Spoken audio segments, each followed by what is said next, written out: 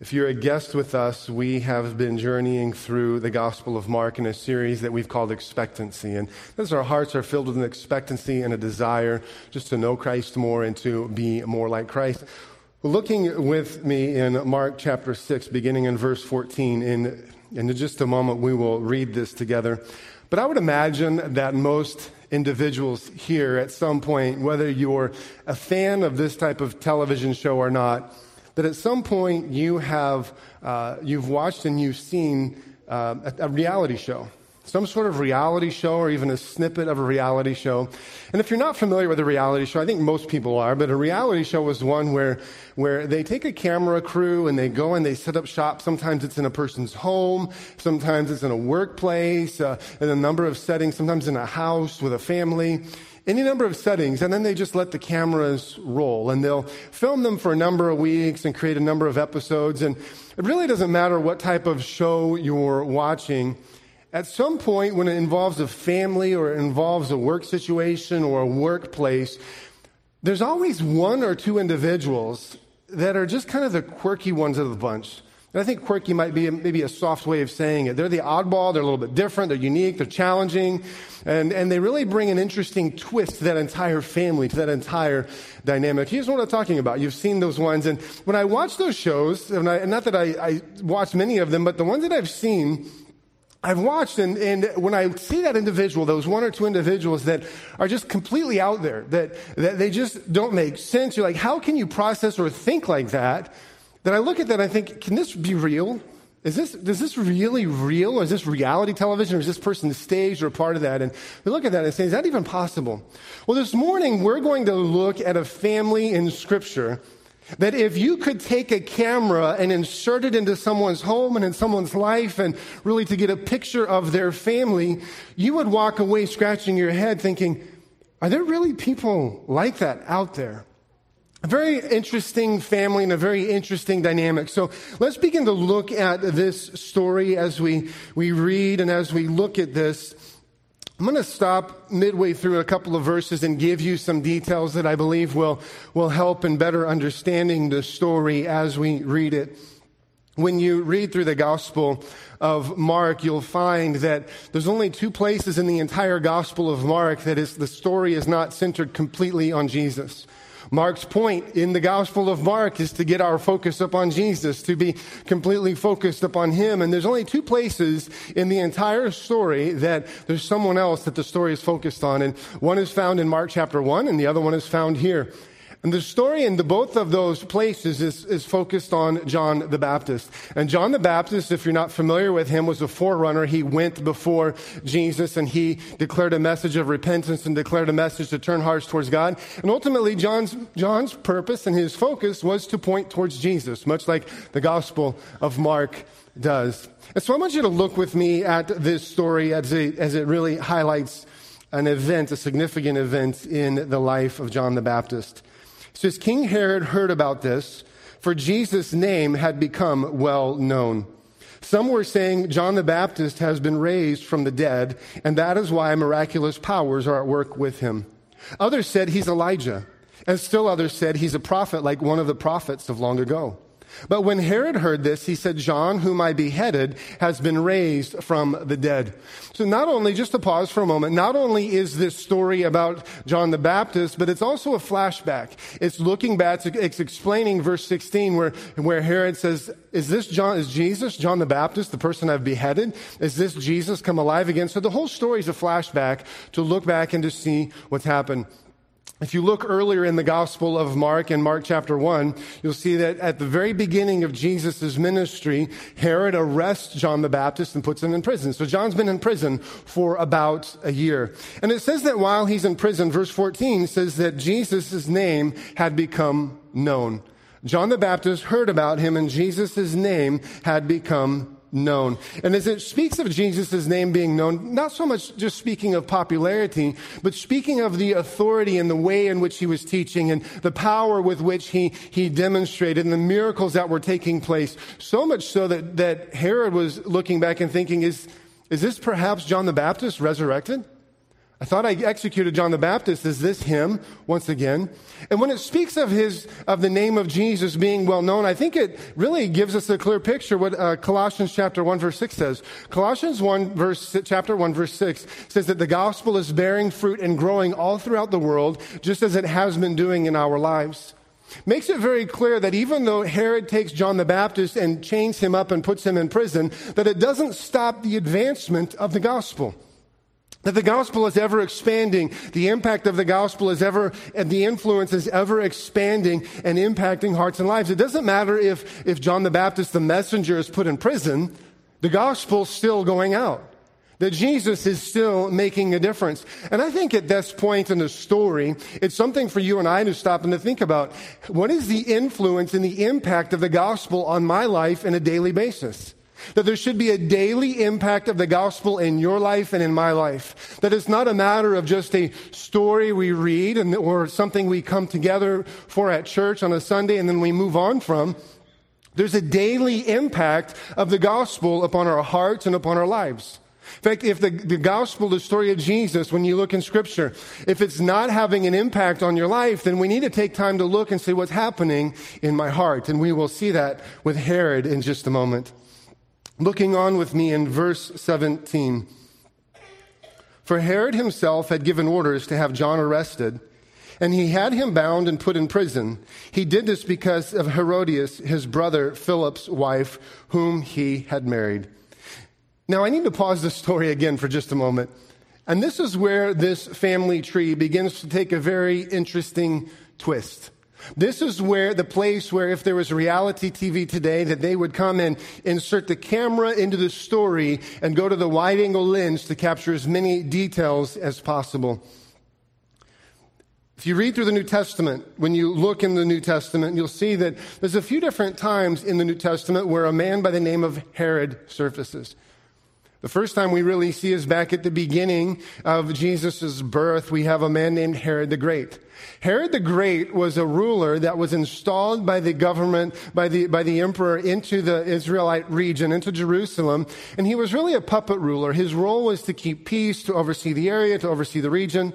When he died, Herod had 4 sons, and when he died, the Roman Empire took the small little region that he was entrusted with overseeing and divided it into 4 parts, giving his son a quarter of the small region that Herod had been given to oversee. Now, it would be that way of thinking is that if you had I was trying to think of an example to help you get the picture of this, because you have this incredibly powerful Roman Empire, and you have a very small region that Herod the Great's been given authority over, or not really even authority, but a sense of being a peacekeeper. And then when he dies, he takes his 4 sons, and it's his region is divided into 4 categories, so sliced into 4 different sections, and then given to the sons to be a peacekeeper. And all the while, his 4 sons thought that they had this great power and great authority. We'll see with Herod Antipas in just a moment. But a picture to help you get to understand just how small of an influence these men really were, as much as they thought otherwise about themselves. If you were to take a millionaire and he were to entrust you with $1 and ask you to watch his dollar, and then when you pass away, he says, I'm going to take your $1 and I'm going to divide it into 4 quarters and give it to each of your children and ask them to oversee that quarter of my estate. You follow what I'm saying? Very small influence over a very large region, really not much of a region at all they were given. It was more of a thorn in the flesh to the Roman Empire at this time. But you have these 4 men who have been entrusted with giving leadership or peacekeeping authority over this region. Of Herod's 4 sons, he had one son whose name was Artibulus. Artibulus had a daughter whose name was Herodias, the one we're going to read about in just a moment. So Artibulus had a daughter named Herodias. Herodias' uncle fell in love with her and married her. And then Herod Antipas, or Herod the Tetrarch, the one in the story, Tetrarch means 4th of a ruler, Herod, her other uncle, seduced her away from his brother and married her as well. So you see a little bit of the twisting and turning that's taking place in the story. There's a diagram that's on the screen that should help you get a little bit of a picture of where the twists and turns take place in this family tree. So Herod the Tetrarch, to help you understand the Herod in the story, Herod is a man who is married to his sister-in-law, who is his niece, all at the same time. Makes perfect sense now, doesn't it? And these are the men who are in charge. And they're not really even in charge. They just want people to think they're in charge. In fact, Herod goes around telling people to call him king, which is what Mark writes of, just to help classify the individual specifically that we're talking about. So let's read on. Verse 18. For John had been saying to Herod, it's not lawful for you to have your brother's wife. And we're going to keep reading, but just to pause for a moment. Notice what is written by what is not being written.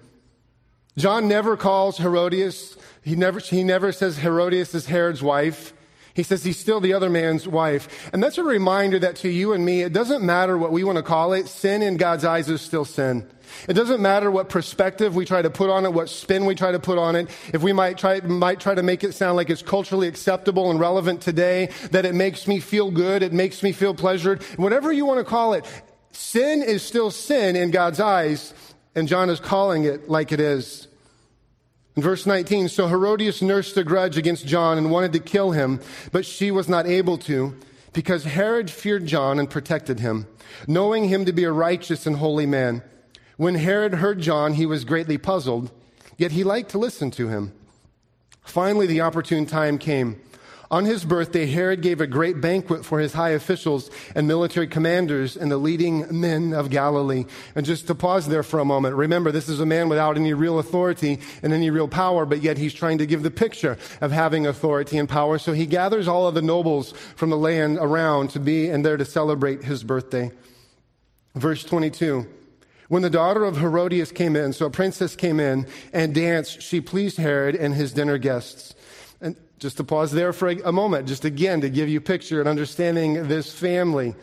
The dance that she did would have been very sensual. It would have been very suggestive. It was not a dance that was ever done by a princess. It was not a dance to be done by royalty. It was a dance that would have been expected from a slave being used as a form of entertainment.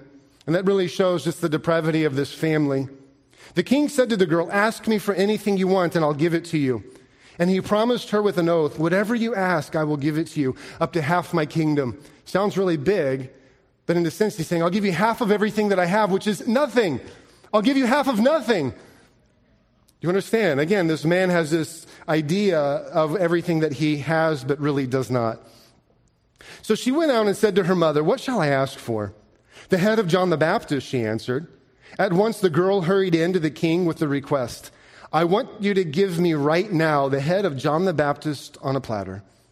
The king was greatly distressed, but because of his oath and his dinner guests, he did not want to refuse her. So he immediately sent an executioner with orders to bring John's head. The man went, beheaded John in prison, and brought back his head on a platter. He presented it to the girl, and she gave it to her mother. On hearing of this, John's disciples came and took his body and laid him in a tomb. And with that, we have the death of the final Old Testament prophet, John the Baptist.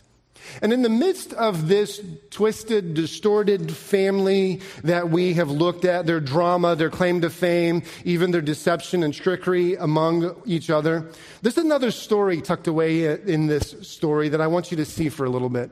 Another story that I think you and I can learn a bit from, and that is, I want you to look with me in verse 19, the last half of verse 19 and verse 20. It says, but she was not able to. It's speaking of Herodias nursing this grudge against John, calling out the sin that she's living in day after day with a man who's not her husband.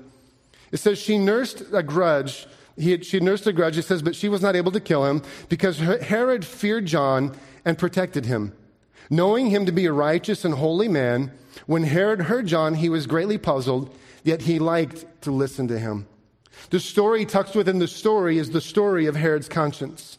A guilty conscience that is constantly nagging and conflicted on what is the right thing to do, the right way to go, the right response to have. In the verse we've just looked at, verse 20, and I'm just going to ask if you men could even leave that on the screen for me for a little bit. Verse 20. If you look at verse 20, you'll see it says that Herod feared John. It says that he feared John and protected him. In Matthew's account of the same story, it says that not only did Herodias want to kill John, but it said that Herod wanted to kill John. But yet here it says that he protected him. He feared him and he protected him. When we speak of Herod fearing John, we don't think so much of living in terror or living in fright of John, but rather it's more of what we see in the Bible when it talks about the fear of the Lord. It speaks of a reverence and an awe of who he is. It speaks of not living in terror, but living with reverence and a holiness before him. Herod had a great reverence and respect for John because he knew John was a righteous and holy man. He was a man who lived differently. In fact, when we look in the story, when we look at John's life, we see that John is a man who is untouched and untainted by all the things that Herod can't escape from. He's a complete opposite of everything that Herod is. Herod can't make up his own mind. John freely speaks his mind, even though he's bound in shackles and in prison. Herod longs for attention and popularity and has to force it from his subjects, yet John is content living in the desert and living on next to nothing, yet people flock to hear him and to have his voice weigh in on their life. Herod wants power and authority. John speaks with power and authority. John kept calling out the sin of Herod's marriage, kept calling out the sin of Herodias, and he kept calling it out so much so that it said that Herod wanted him dead, yet he still protected him. He still restrained his wife from executing him. What I see in the story with Herod is this wanting to kill him, but protecting him, this fearing him and listening to him, is a story of a conflicted heart. A story of a conscience that is nagging and gnawing and trying to bring a man to a point of repentance. Look in verse 20 once again. Verse 20, it says that he was greatly puzzled, and yet he liked to listen to him. It says he liked to listen to John. John's message was not light. John's message was not comfortable. John's message was anything but fluffy. If you look earlier in the story we've just read, John has no fear standing before the appointed authority in that day and calling out sin in his life. He has no fear of death, no fear of man. He has no fear of speaking what is on his mind and what the Holy Spirit has put before him to any audience that will listen. If you look in Matthew's gospel, when it comes to John, we'll see another sampling of the message that he brings. And he has the religious leaders and the religious authorities of the day coming to him. And in that day, when they come to him, John calls them whitewashed tombs. He calls them a brood of vipers, a pit of vipers, a nest of vipers. His message isn't light and his message is not fluffy. His message is not a feel-good message, but yet it says that Herod liked to listen to him. In fact, you have to keep in mind and picture the way everything was laid out in Herod's chamber and his palace. John did not sit next to Herod. John was not in the same room next to Herod, was likely not even in the same building with Herod. He was kept in a dungeon, kept in a prison somewhere else. So it wasn't like John just had an audience with Herod whenever he wanted an audience with Herod. If Herod wanted to hear John, he had to send a guard to get John, to get him out of his prison, to put him in chains, to bring him before Herod, and then have him appear there. It wasn't a small process. It wasn't a matter of John just walking through the chamber doors one day and saying, "Hi, Herod, I've got a message for you." Herod had to continually send for John. It said that he liked to listen to John. He liked to listen to his message. We get a sense of him listening to this message and that he is drawn to the truth. Herod is drawn to hearing the truth that's being presented again and again. And I think each time when John comes before Herod and stands before Herod with all of his greatness and all of his picture of royalty and everything that he's trying to present himself to be, and John's standing there in chains and in shackles with the guards next to him. And Herod stands there and John comes before him and he says, "John, do you remember the thing you were telling me last time? I want you to tell me again. Tell me again what it is that you were talking about." And John begins to point out to him about the sin that he's living in, about the compromise that's there, begins to lay truth in front of him again and again. And I believe that each time Herod considers what he needs to do, he considers the truth of John's words. He considers the weight of the Holy Spirit's conviction in his heart in the moment. He considers the truth of Scripture that's being presented to him. He considers the weight of the choice that he has to make. And then each time he sends John away and he does nothing. He sends John away and says, "I'll think about it. Perhaps there'll be another time. Perhaps next time I'll respond to what it is that you're telling me. Perhaps next time I'll respond to the truth that you're convicting me with, the things that you're laying in front of me." And he makes the dangerous assumption that there will always be another opportunity. Herod always assumes that he can have John come again and present the truth again and listen again, and that he'll always have another opportunity to be able to listen and perhaps in that moment respond to what is being said. But look at verse 20 again. Look at one more thing. Verse 20, it says that he heard John and he was greatly puzzled, yet he liked to listen to him. It says he was greatly puzzled. If you have a King James Version Bible of Scripture in front of you, your version will say something like, it says that he did many things. Instead of saying greatly puzzled, it says Herod did many things. And that translation is a little more close to what is actually written in the original language. It says he did many things. And I think when it says that Herod did many things, that's John's way of expressing the conviction that Herod was experiencing. He did many things, like a small child who is guilty, who knows he's done something wrong. He begins to fidget and fuss and wonder, what can I do? How do I get out of this weight that's pressing down in on my heart? He began to shift, and I would imagine that as John began to speak and the conviction of the Holy Spirit began to rest upon Herod, that John would sit in his throne and he'd fidget and he'd turn and he would make eye contact with John, and then he'd look away and he'd make eye contact with the guards, and then he would get up and he would pace and walk back and forth. Anything to defer the weight and the conviction that was taking place in that moment with the truth that continued to be revealed. I would imagine that in each and every moment that as John came and presented the message to Herod and confronted him with the truth, confronted him with the sin, confronted him with the need for repentance, then I would imagine that in every moment and in every place, not only was Herod weighing the cost of responding to John's command and responding to John's rebuke, he was weighing how hard it would be to respond, how good he liked what he did. I would imagine another question that was pressing in on his conscience was, what would others think of me if I responded to this message right now? Earlier in the story, we see that he's so concerned about the nobles on if he'll keep his word of offering nothing to this princess who's danced. He's so formed and shaped by the opinions of others, he can't respond in his own to the gospel, to the call of repentance that's being placed before him. I think Herod's conscience is under conviction as he wrestles with, how do I respond to this message that I continually cannot get away from? I've got to hear it one more time. I hate how it makes me feel, but yet I love the hope that it promises at the same time. How do I respond to this moment, to what it is that John is presenting me with? And I want you to know something about John. Look with me in Luke chapter 1. At John's birth, his father, his dad, Zechariah, pronounces a prophetic prayer and a prophetic blessing over John. And when I think about that, as you turn there, John chapter 1, verse 78, that John the Baptist's father speaks this prophetic prayer and this prophetic blessing over his child. And I think we'll look at it in just a moment, but I think that's a clear reminder to every parent here, to every parent, every mom, every dad who's here in this room in this moment, that you have a child that God has entrusted you with. Your primary call, your primary role in their life is not merely to provide a roof and to provide a warm meal and to give them a good education. That God has placed you as a prophetic voice into their life, to begin to speak truth and declare His truth, to declare warning, to declare His life to them, to be a prophetic voice, to call out to them God's purposes and His plans and His truth to them again and again. And look at this prophetic voice, this prophetic word that John the Baptist's father says over him in just a small part.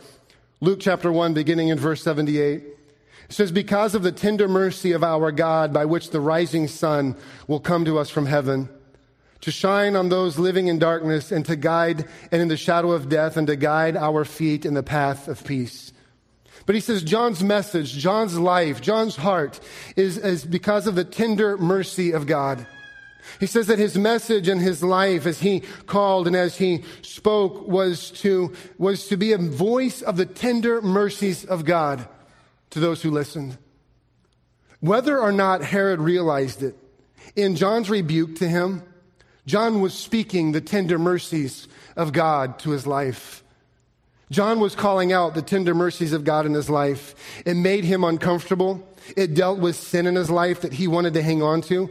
But it was the mercy of God calling to him again and again and again. That in God's mercy, he was trying to rescue Herod, and he was trying to rescue him from the mess of life that living for self produces.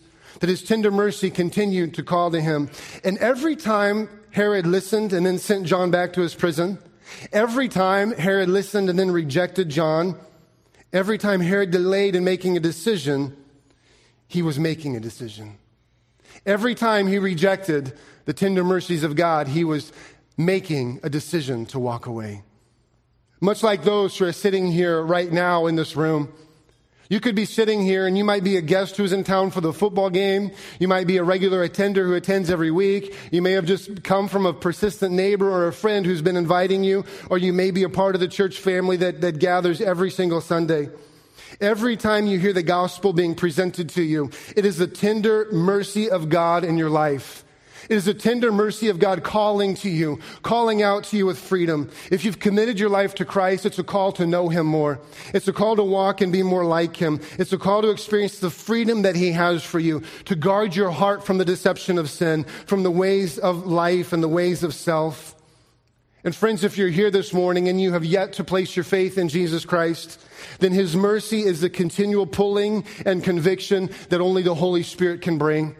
It's a restlessness in your heart, and it's a putting a finger on pieces of your life that are not consistent with who God has revealed himself to be, that is not consistent with the nature of Jesus Christ and the freedom and the life and the hope that he offers for each and every man.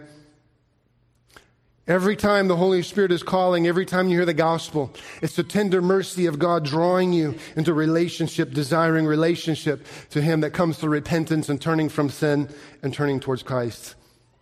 In John chapter 16, Jesus talks about the Holy Spirit, and he describes the role of the Holy Spirit, and he says the Holy Spirit will come to prove the world wrong about sin and righteousness and judgment. He says the Holy Spirit's going to come, and he's going to convict you of sin, of righteousness, and judgment.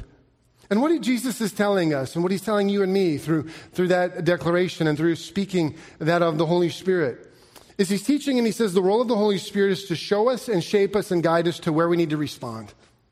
The role of the Holy Spirit is to deal with our attitudes towards sin, to deal with righteousness. And the word that's used for righteousness, when it was originally translated into the English language, it was originally translated right wiseness. Speaking of thinking differently about sin, thinking differently about life, choosing to turn towards God and live from God's perspective. And that only comes from the Holy Spirit's influence in your life, a willingness to respond and allow him to shape your life. See, friends, if you're here this morning, the Holy Spirit doesn't work without us. The Holy Spirit desires to work in us and with us. He will never work without us or in spite of us. We have to respond.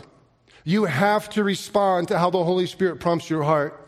It's a responding to what he reveals and what he wants to deal with. For both the Christian and the unchristian alike this morning, the Bible makes it inescapably clear that the Holy Spirit wants to come and do things in our lives that is in response to our turning towards him. It's in response to what he wants to do. To push him away, to delay, to not respond, is to tell the Holy Spirit that he's wrong and that what he sees that needs to be done in our lives is a misunderstanding. To not respond to how the Holy Spirit prompts your heart this morning would be the same as pushing away the tender mercy and saying, God, you're wrong in that area. I don't need you in that area. I don't need you to deal with this area. I don't need you to speak to me in this area. Friends, there is great growth and great blessing in all of our lives when we learn to respond to the Holy Spirit's prompting and working in our lives, and when we close the gap from the time he convicts us to the time we respond. And see, oftentimes the Holy Spirit can convict us on something, whether it be wrong words or an attitude or anger or bitterness or whatever it might be that we're holding on to. But the Holy Spirit can bring that conviction, and the way our human nature often works is we'll try to reason it away. We'll try to explain it away. We'll say, I may have gotten angry, but I was completely right. They were completely wrong. They didn't see it how I saw it, and I saw it the way it should be, so they're the ones who are wrong. I don't need to deal with this. And we'll just kind of tuck it away. We'll just not deal with it. We'll kind of push it aside. And the way the Holy Spirit works is he'll come back and he'll gently begin to say, you say you worship me, you say, hey, I'm raised to life and finding grace and my newness of my Savior and all these wonderful songs. But he'll come back and he'll say, yeah, I love the fact that you love being raised to life, but you're not letting me resurrect this area. You're not letting me deal with this area, this part, this thing that I'm showing to you, I'm dealing with again and again. And as long as we let that gap stay significantly large, we will lose much opportunity for growth and response and sensitivity to how the Holy Spirit's working.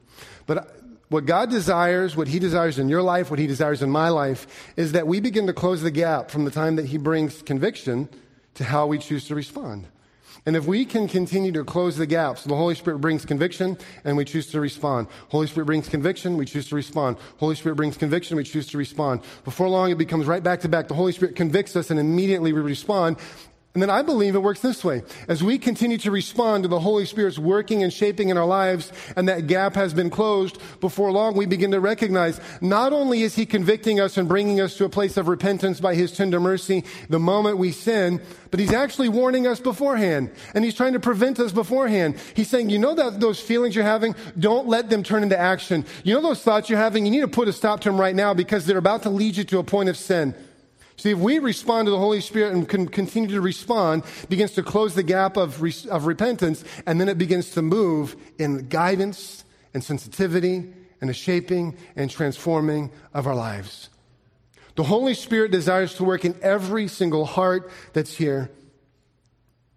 To sit here this morning and to have the Holy Spirit bring conviction and to stir your conscience, whether it be with a wrong towards others or sin against God that you need to deal with, or to respond in faith to Jesus Christ, to sit here and to do nothing and then to leave is the same as Herod calling for John again and again and again and then sending him away while doing nothing.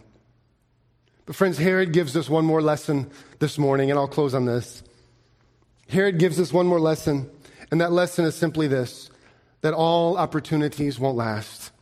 Herod thinks he's in control of his opportunities. He thinks, I'll have another time. I'll call for John again.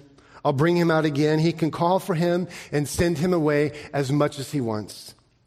But verse 21 says, when it comes to Herodias and this birthday party, it starts it this way. It says, finally, the opportune time came. Herodias saw her moment.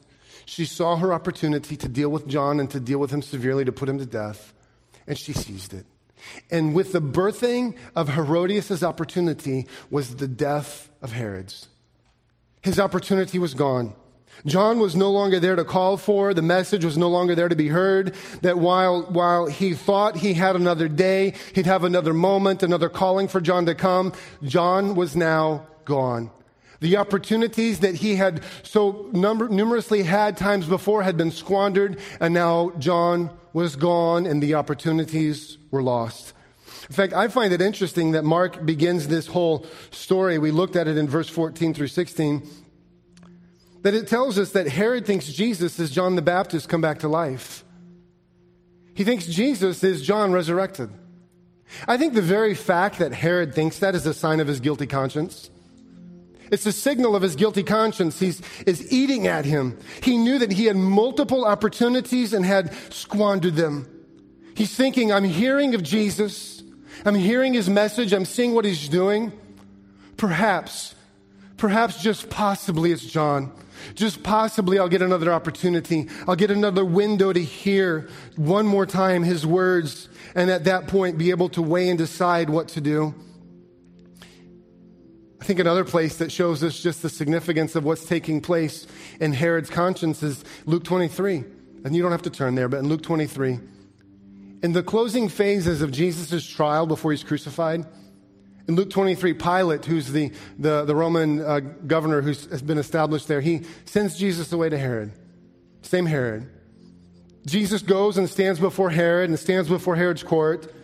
And it says Jesus is standing before Herod, the exact same man. And verse 9 says that Herod had longed to see Jesus. He had longed to see Jesus and to hear him. And it says that he asked Jesus a great deal of questions. And it says Jesus stood there and said nothing. In one moment, he can pull John and have John come and stand before him and give him message after message after message after message. And now he has God in the flesh standing before him. And he doesn't even get a word. His opportunities are gone. His moment is lost. And it says that Herod begins to mock Jesus.